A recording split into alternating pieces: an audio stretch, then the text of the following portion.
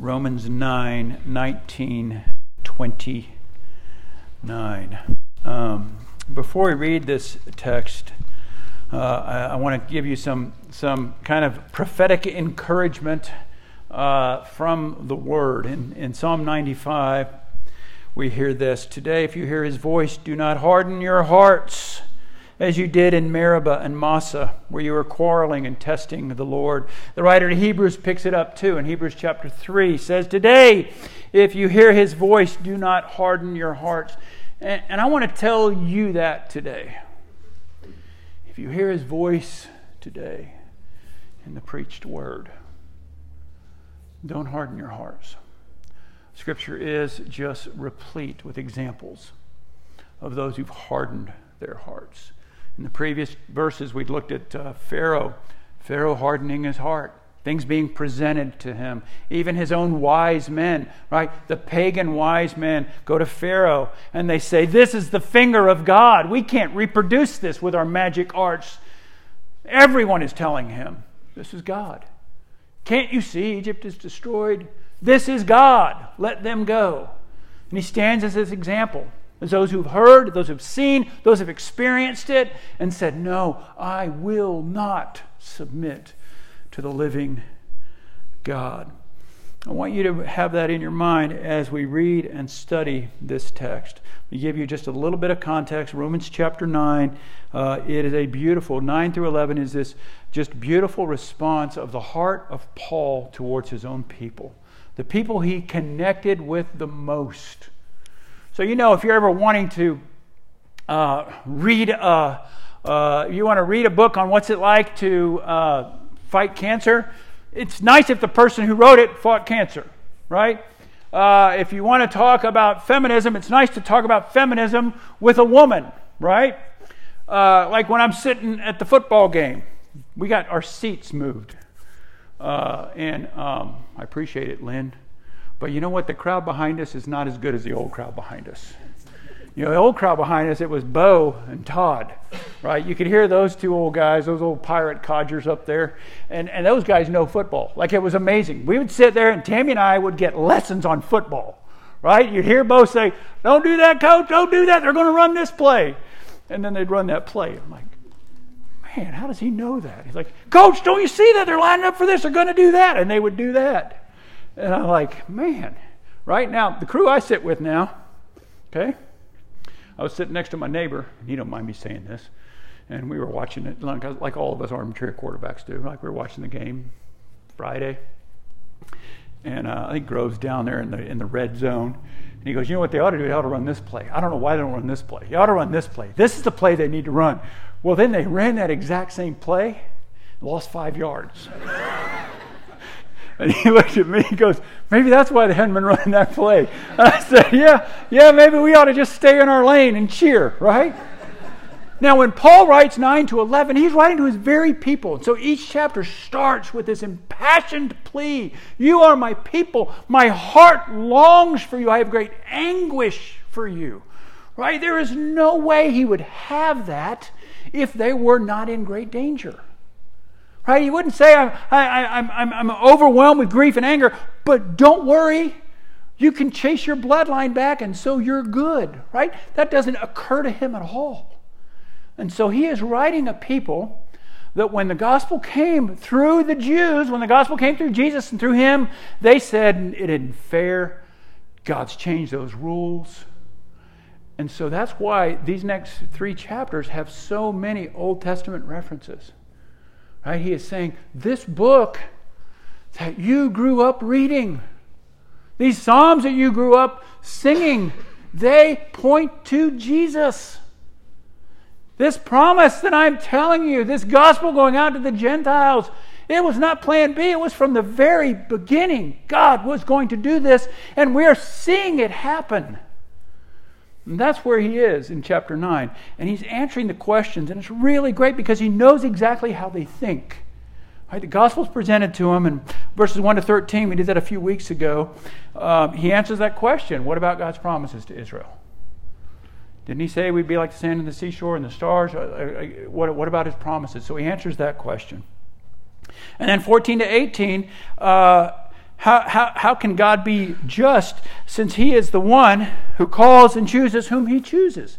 That doesn't seem just. Why does he not save everyone? One of the key verses, really for this whole section, is verse 6, the end of verse 6, when he says, it's not as if the word of God has failed. For not all who are descended from Israel belong to Israel. That is a huge point. That is crucial to their understanding and is crucial to our understanding. Not all who are descended from Israel belong to Israel. I'm not going to re-preach that sermon, but remember he uses the illustration of Jacob and Esau, right? They were both children of Abraham. Children of Isaac. Isaac and Ishmael were both children of Abraham. And so he says, it was never that way. It's not that I'm changing it. It's not that God's changing it. All throughout the Old Testament, you had the remnant that followed him and that were saved, and you had the others that didn't follow him, and they rested on whatever it was they rested on, but they were not saved. So we get now to the third question, and this one is probably really common, especially among believers when the doctrines of God's sovereignty and the Reformation are poured out. And this question is, why does God still blame us? And so that's what we're going to hit this morning. So we'll pick up at verse 19 and read through verse 29. If you're able, would you stand for the reading of God's word? You will say to me then, why does he still find fault? For who can resist his will? But who are you, O man, to answer back to God? Will what is molded say to its molder, why have you made me like this? Has a potter no right over the clay to make out of the same lump one vessel for honorable use and another for dishonorable use? What if God, desiring to show his wrath and to make known his power, has endured with much patience vessels of wrath prepared for destruction, in order to make known the riches of his glory for vessels of mercy, which he has prepared beforehand for glory, even us, whom he's called, not from the Jews only, but also from the Gentiles. As indeed he says in Hosea, those who were not my people, I will call my people. And her who is not beloved, I will call beloved. And in the very place where it said to them, you are not my people, there they will be called sons of the living God. And Isaiah cries out concerning Israel, though the number of the sons of Israel be as the sand of the sea, only a remnant of them will be saved. For the Lord will carry out his sentence upon the earth fully and without delay. And as Isaiah predicted, if the Lord of hosts had not left us offspring, we would have become like Sodom and become like Gomorrah. Grass withers and the flower fades. The word of our God will stand forever. You may be seated. Here's the line of questioning from the previous section. If salvation is entirely up to the will of God, which it is, if salvation is entirely up to the will of God, which it is, he says it twice in verse 15 and twice in verse 18.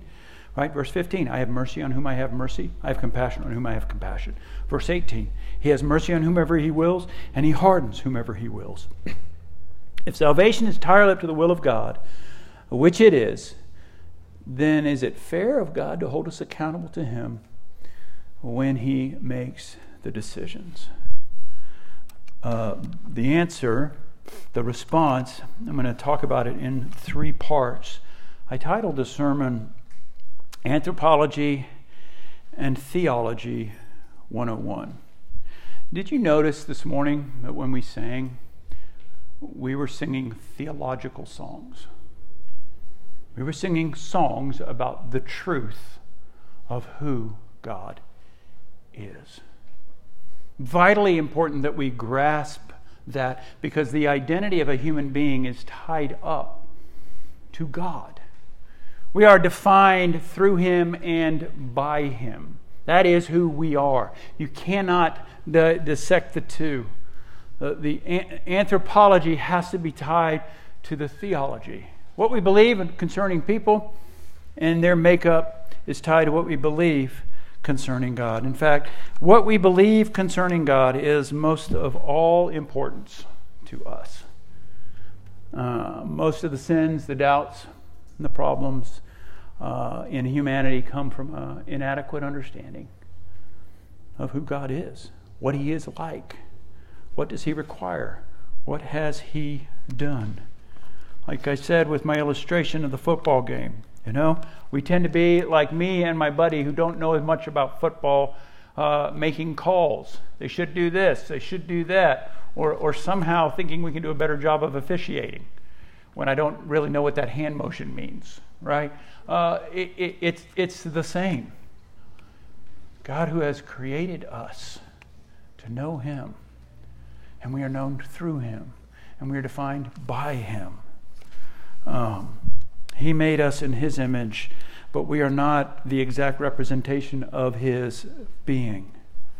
I want you to also recognize that this question, it is not coming from a humble person seeking knowledge, right? It is a person talking back, right? And so these questions are not coming from a person that says, if this is true, tell me what I must do or what I must believe. It is a person saying, I will not humble myself before my God, before the God, right? I will not. I will find someone else to blame. And so you really have three doors. So I want to address guilt and shame, because that's what they're saying. How can He still hold us accountable if He is sovereign over all? How can He still hold us accountable? And so for a human being, those may be the most powerful emotions that we have. I mean, you could argue that love is powerful, but guilt, shame, so extremely difficult to shed for human beings. Shame especially wants to hide in the recesses of our heart and mind. We think the only way to get rid of it is to deny its existence and to never, ever, ever let anyone know that it's there. And our gospel says, oh, bring me your guilt and bring me your shame. There are three options. The first, when we feel that sense of guilt and shame, which again, I'm saying I don't believe these people are thinking this. They are really those people who have decided in their heart, I'm not going to believe this gospel. And so I keep searching and searching for ways to undermine it. Why is it important that we know this? Because the same thing happens to us. Right? You share the gospel with a person, and they have some sinful identifying issues that they're not going to give up. What will they say? God made me like this. God made me like this. Andy Stanley has said, he's changed some of his views on homosexuality, and he said part of it has come because he has known these two gay men that have prayed for it to go away, and it hasn't gone away. So since it hasn't gone away, then it must be okay. It's that same argument. God made me this way. It's not my fault. And so I'd say that's door number one. We shift whatever guilt and whatever's wrong, whatever's pointed out to us, and we say He made it that way. He won't fix me. He won't take away the desires. It's His fault. Door number two is we balance kind of our guilt and shame by all manner of good works. So in the economy of guilt and shame, I may have done X. I may have been responsible for X, but I've done Y. I've done all these things to cover it up or to make up for it, right? And that thinking, it's what it's like. It's like the rom-com, right? It's like the rom-com. How many times in a rom-com does someone say, will you please take me back? If you take me back, oh, I promise, sweetheart, I will spend the rest of my life proving to you how sorry I am and how wonderful you are. Now, what woman would not take that deal? Right? Will you sign here that that's what you're going to spend the rest of your life doing? What idiot man thinks he could do that? Spend the rest of his life? Wow! I don't think that sounds like a great relationship. But it is in that sense, right? I have this wrong, and so I'm going to do this.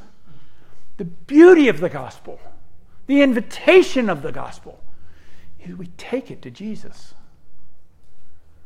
All right, so the sermon in the sentence this morning as Christians, we must take all of our guilt and our shame without qualification, without minimization or excuses, to Jesus.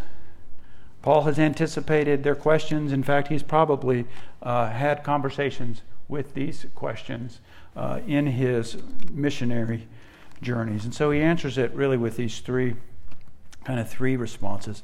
The first is to say who is asking these questions. The second is who's being asked. And the third, really, what do the Scriptures say? What do the Scriptures teach? What do the prophets teach? And so the first is who's asking the question. So you have these really blunt verses, 20 and 21. Right? Verse 19 sets it up. How can God find fault with us? And he answers in verse 20, who are you, by the way? Who are you, O man, to answer back to God? Who are you? Why do you think that you have a standing to question the Most High, the Most Holy, the righteous God?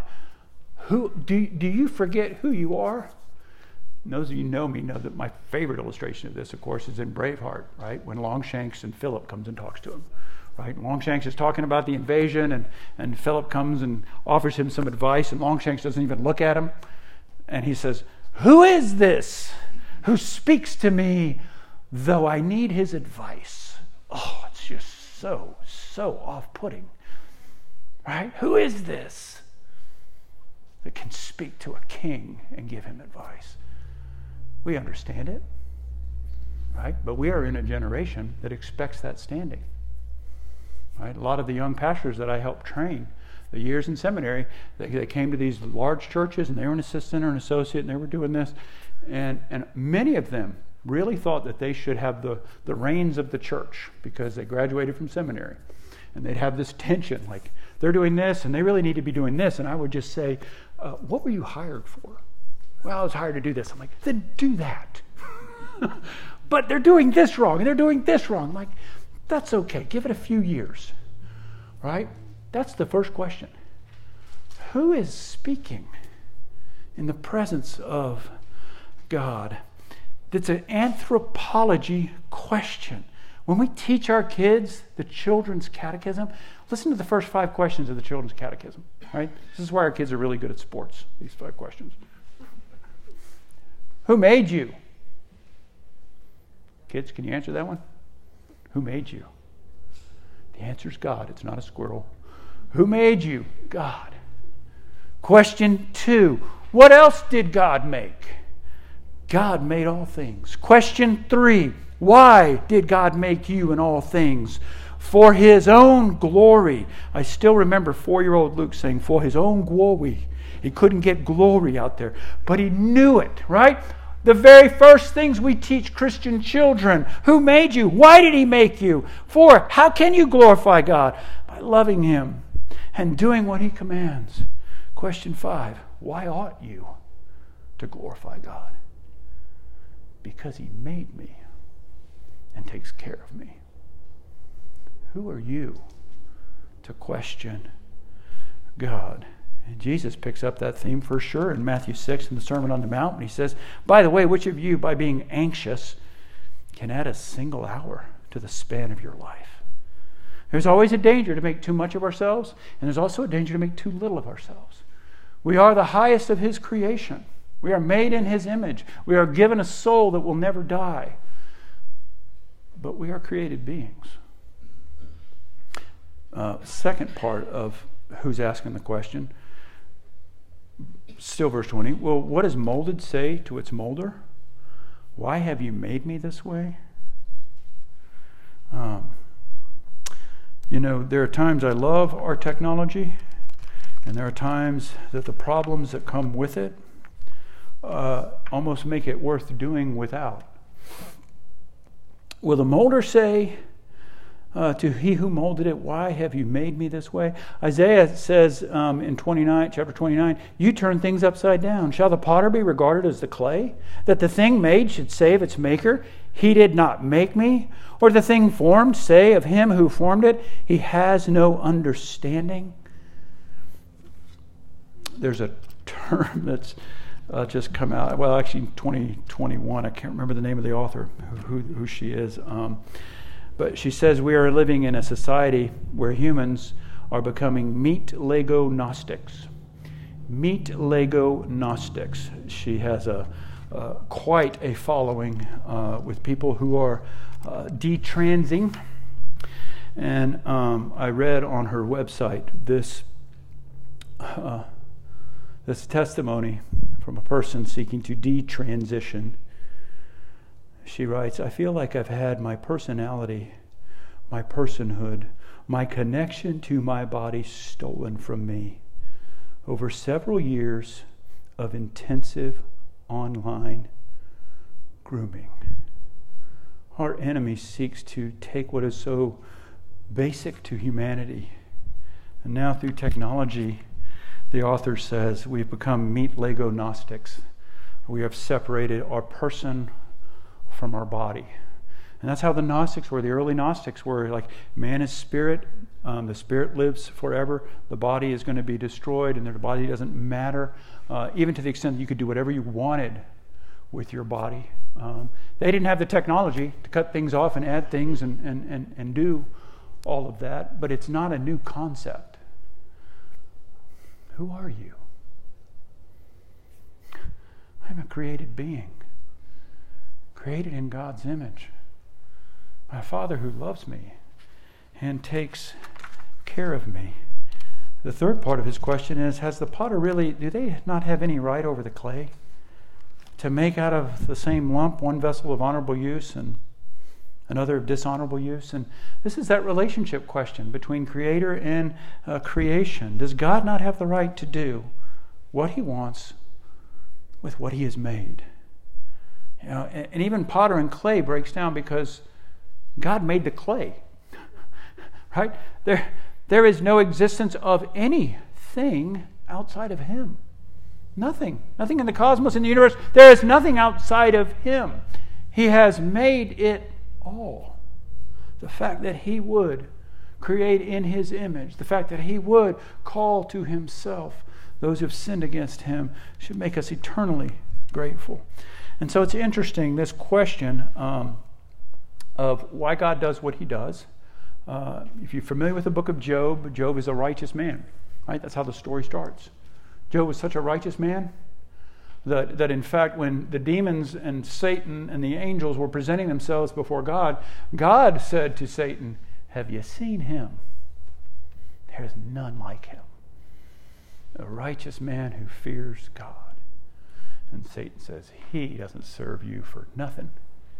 You take away his health, you take away his children, you take away his money, and he will curse you like any other man. And all those things happened to him. And the scriptures tell us, and yet Job did not sin in his heart. But Job does repent of one thing. He repents, and you read it in chapter 42. Job answered the Lord, and he says this, I know that you can do all things, and that no purpose of yours can be thwarted. And then this is the word of God. Who is this that hides counsel without knowledge? And Job says, therefore I uttered what I did not understand, things too wonderful for me, which I did not know. God says, hear and I will speak. I will question you, and you make it known to me. And then Job says, I heard of you by the hearing of the ear, but now my eye sees you. Therefore I despise myself and repent in dust and ashes. He was not repenting over the sins of greed or all the sins that his friends said, you must have done this, you must have done this, you must have done this. He was repenting of misjudging God's ways, of thinking, God is not, this is not right, this is not fair to me. I am righteous. And then what happens? The glory of God unfolds, and he is he is overwhelmed. I'm a created being. He can do whatever he wills with me. And what happens? Job worships the Lord. Now, this doesn't give in to fatalism.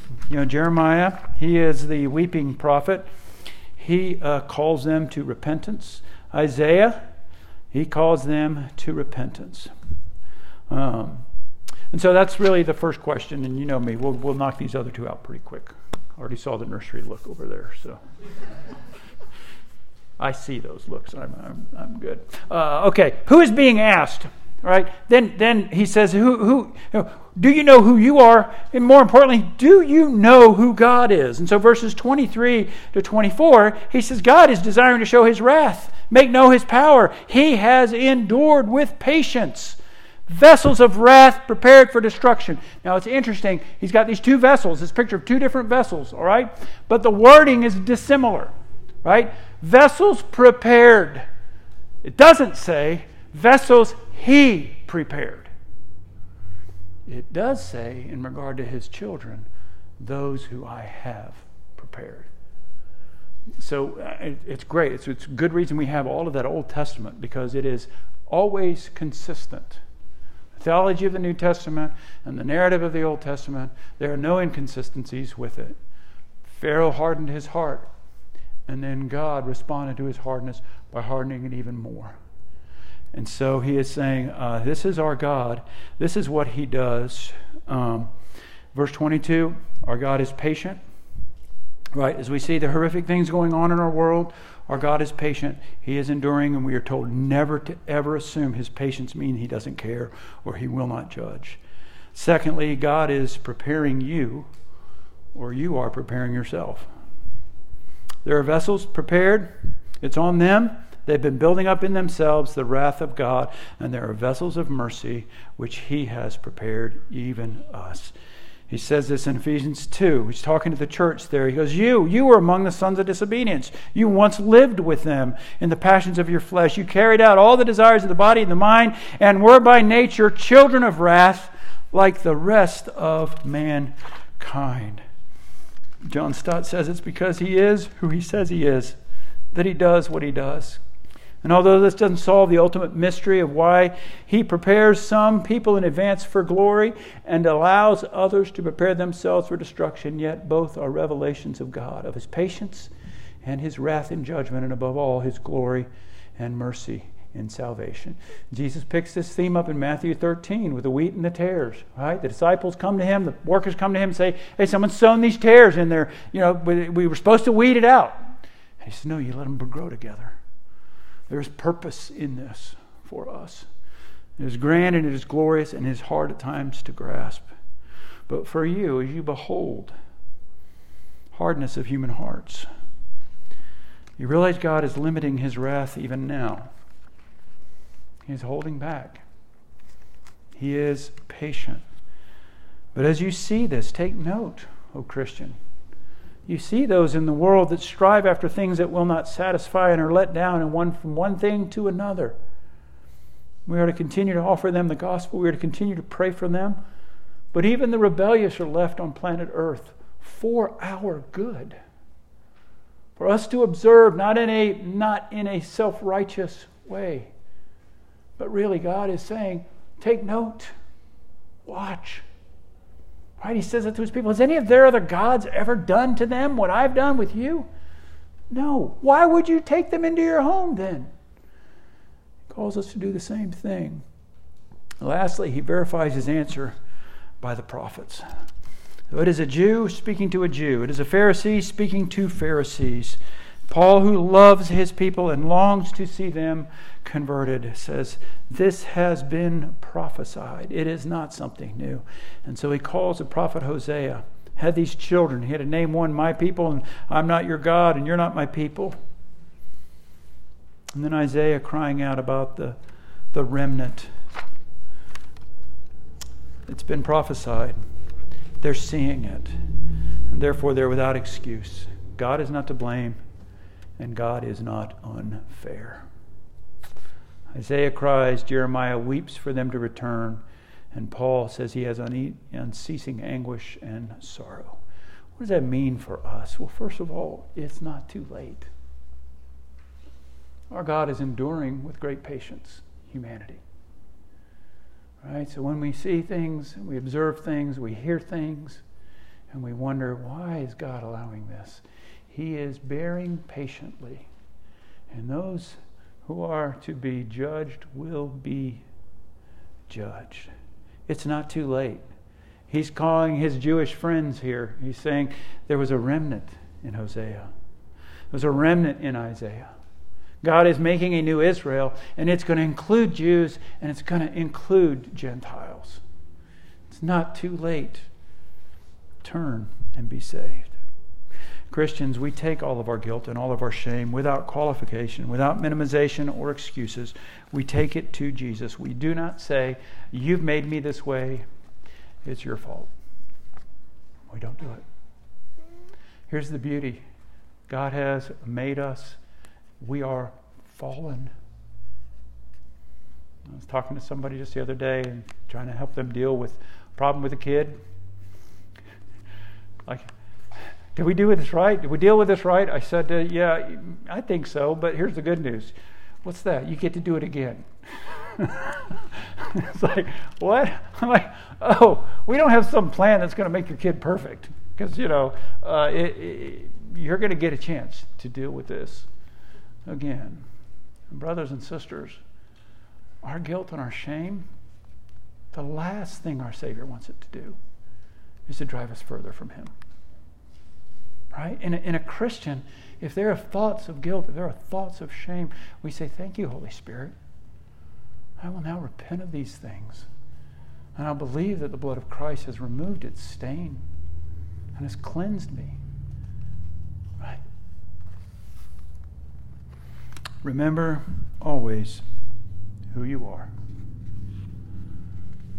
how you define yourself. And you'll find this throughout humanity. When you ask somebody who they are, they will attach themselves to several things, won't they?